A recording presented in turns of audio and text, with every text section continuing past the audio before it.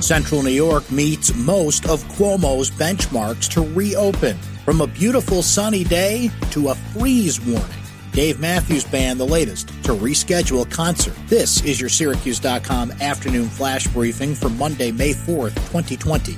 I'm Brent Axe. Central New York currently meets most of the reopening benchmarks laid out today by Governor Andrew Cuomo. That would appear to put the region in a promising position to restart parts of its economy when Cuomo's current order on coronavirus business closings expires May 15th. Central New York now meets 5 of the 7 benchmarks that Cuomo discussed at a press briefing in Rochester. Central New York still hasn't met the requirement on testing volume, which mandates 30 tests for every 1,000 residents a month.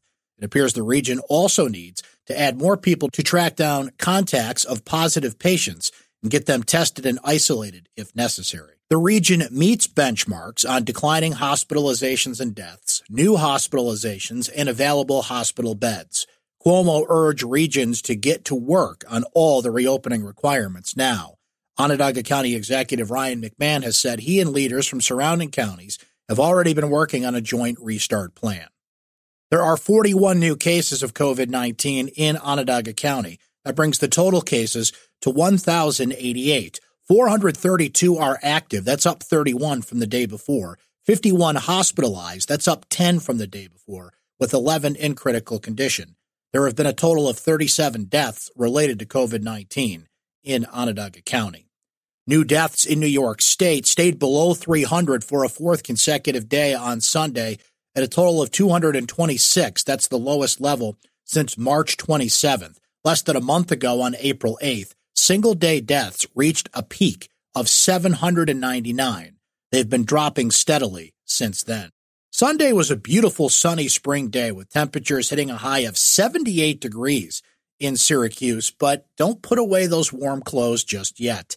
Temperatures are expected to drop as much as 50 degrees by early Tuesday. A wintry cold front is moving in with a few spotty showers throughout the day.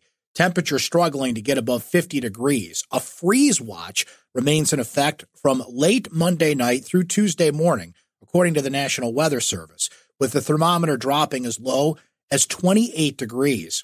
Frost and freeze conditions could kill crops and sensitive vegetation. The freeze watch is in effect for Yates, Seneca, Southern Cayuga, and Onondaga counties. The lows are expected to be in the 30s each night through at least Saturday.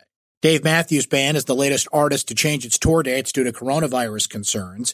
Dave Matthews said its St. Joseph's Health Amphitheater at Lakeview concert has been rescheduled from July 22nd this summer to almost exactly a year later, July 21st, 2021. Tickets for the original dates will be honored for the rescheduled shows. That's your Syracuse.com afternoon flash briefing for Monday, May 4th, 2020. I'm Brent Axe. Stay safe and enjoy the rest of your day.